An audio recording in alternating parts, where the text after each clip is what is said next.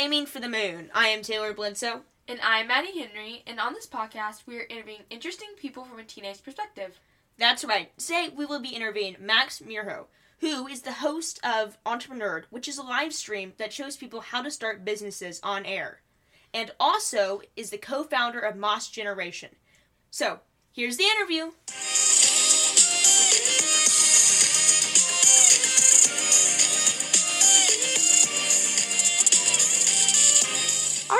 Welcome, Mr. Max, for coming on the show. It's great to have you on. Absolutely. Thank you for having me.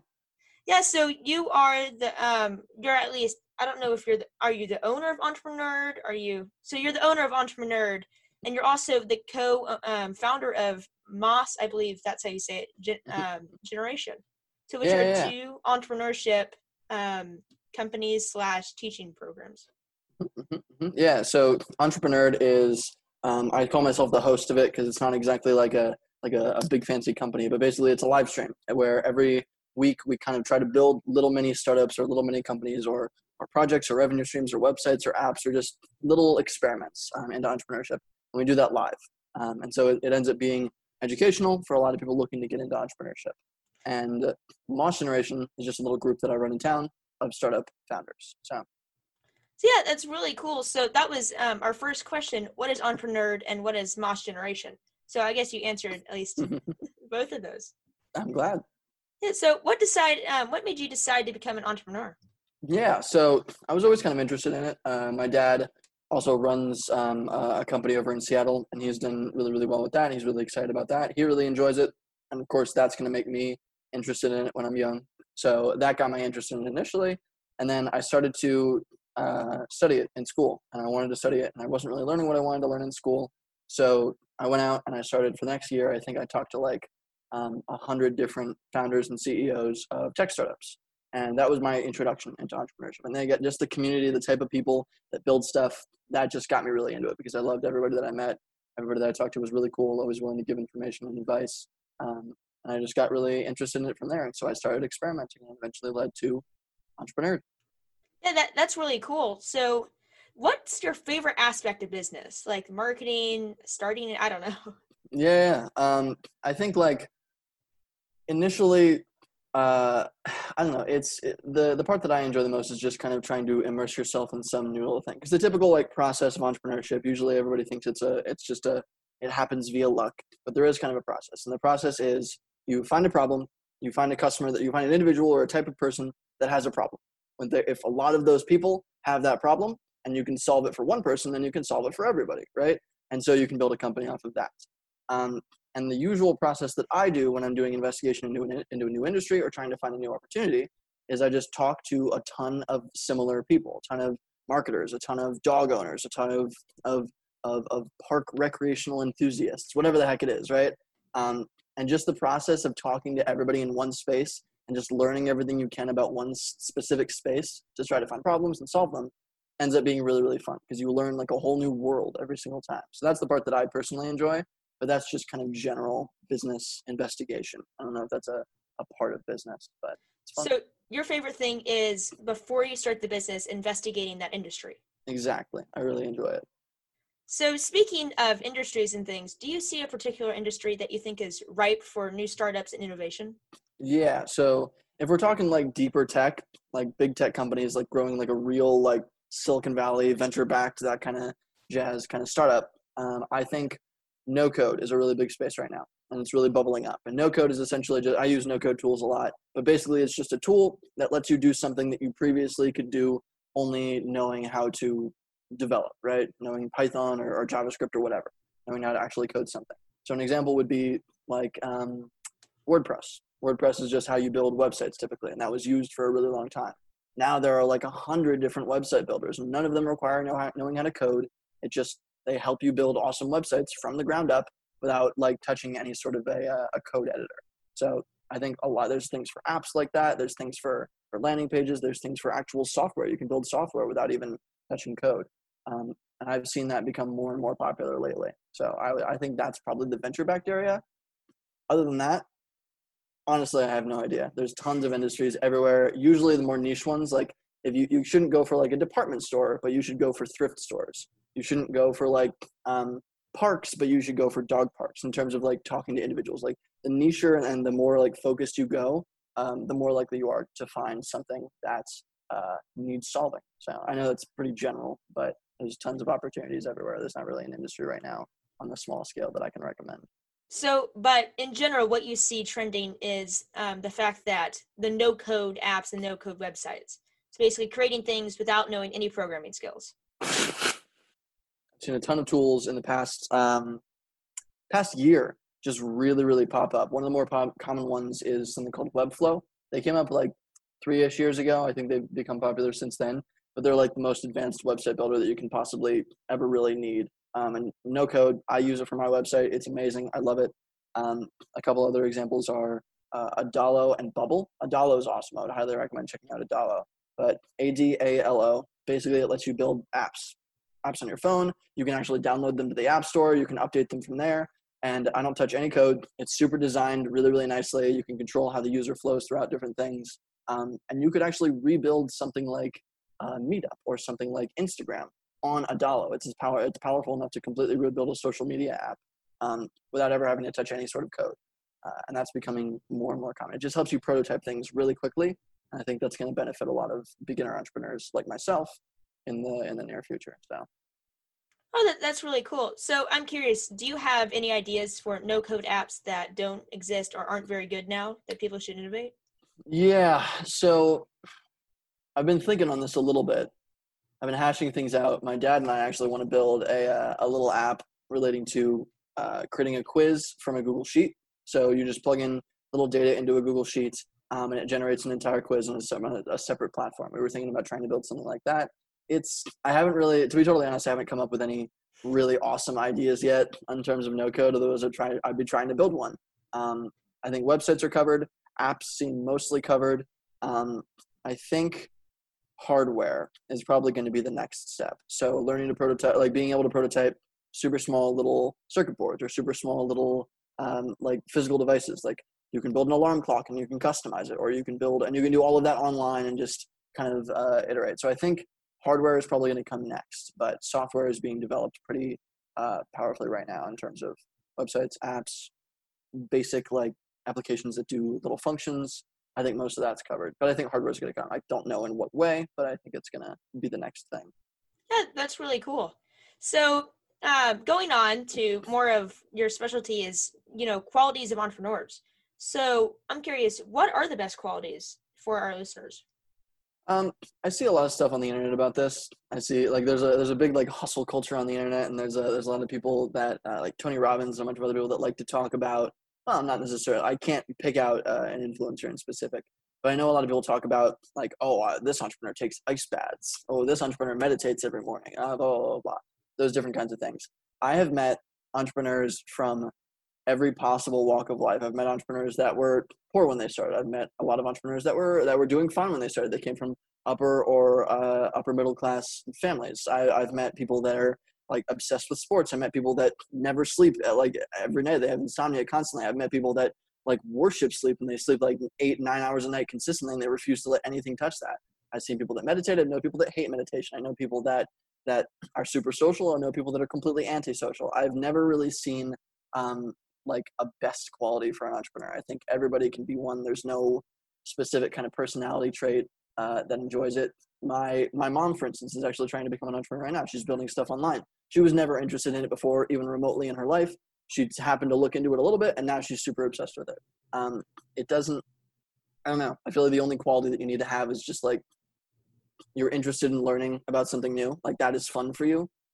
If you know exactly what you like, you have everything covered, you know exactly what the rest of your life is going to look like, and you're totally, completely content, maybe you have a less of a chance to become an entrepreneur. But if you want to learn anything new, I feel like entrepreneurship is definitely, and I feel like it's most people.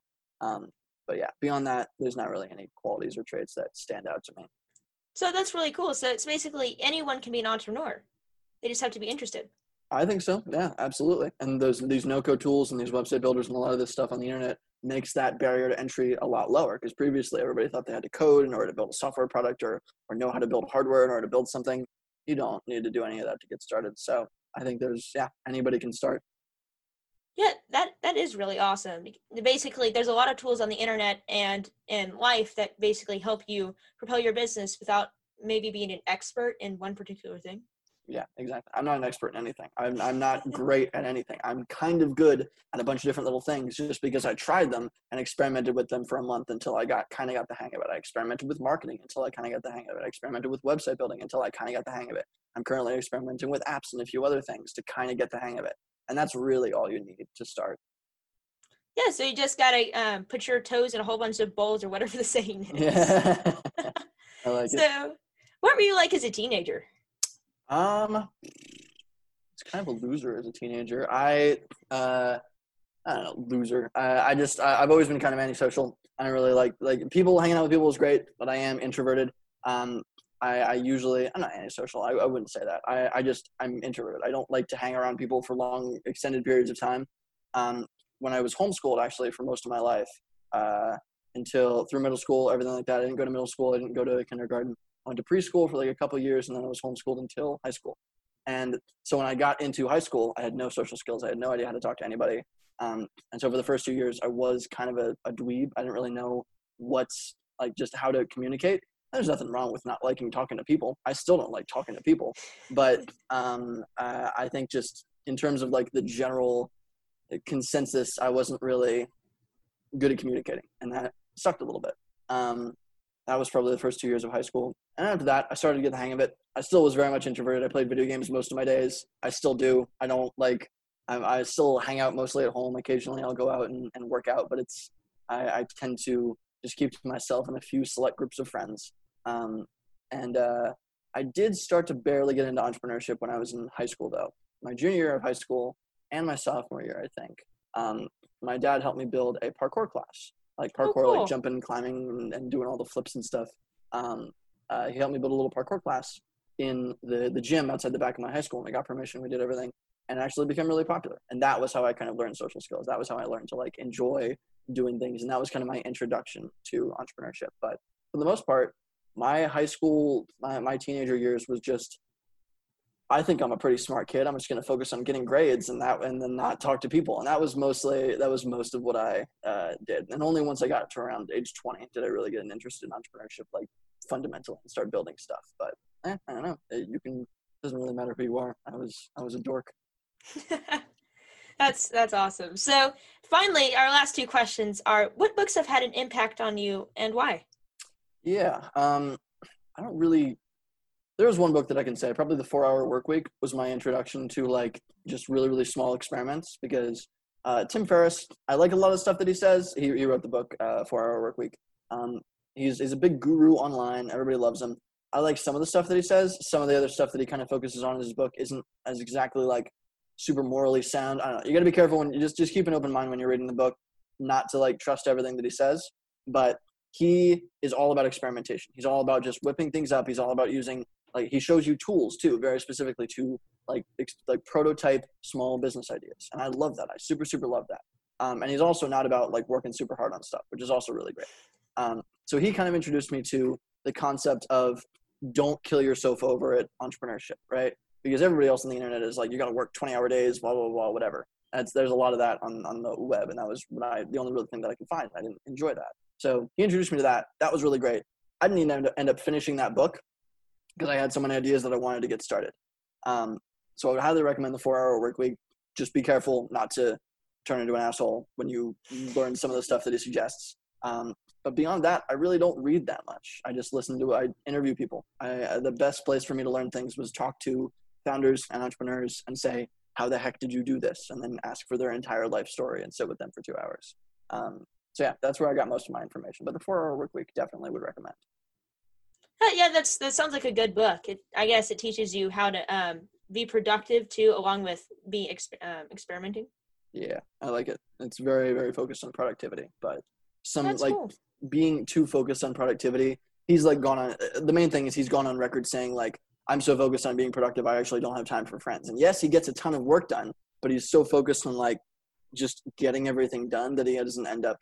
It's easy to fall into the trap of just focusing on productivity. I did that for a couple of years where you just work, and that doesn't like usually lead to happiness. So just be careful with that. use the stuff that you learn there sparingly. But great book. Yeah, love it. Cool. So our final question is, what advice do you have for teenagers? The main advice that I would have for teenagers is try to do what I do. Just go out. If you're interested in something, whether or not it's entrepreneurship, it doesn't necessarily matter if it's entrepreneurship.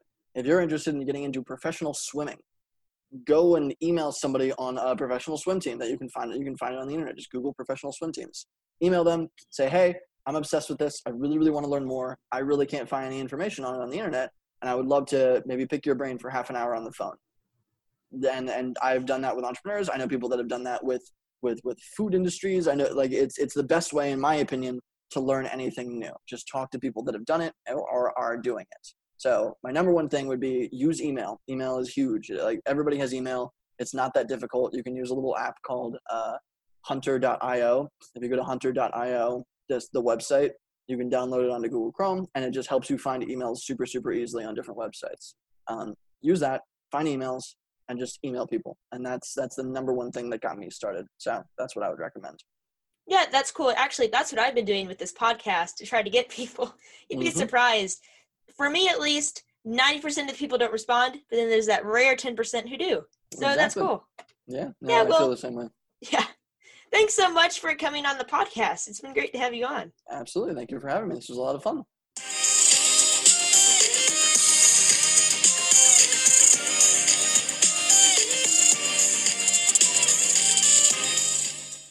Yeah, that was a really interesting interview, because he talked about how entrepreneurs can be anyone. And that, personally, I thought was really inspiring, because you'd think to be an entrepreneur, to make a lot of money, that, you know, you'd have to be a genius like Bill Gates or Steve Jobs or someone like that.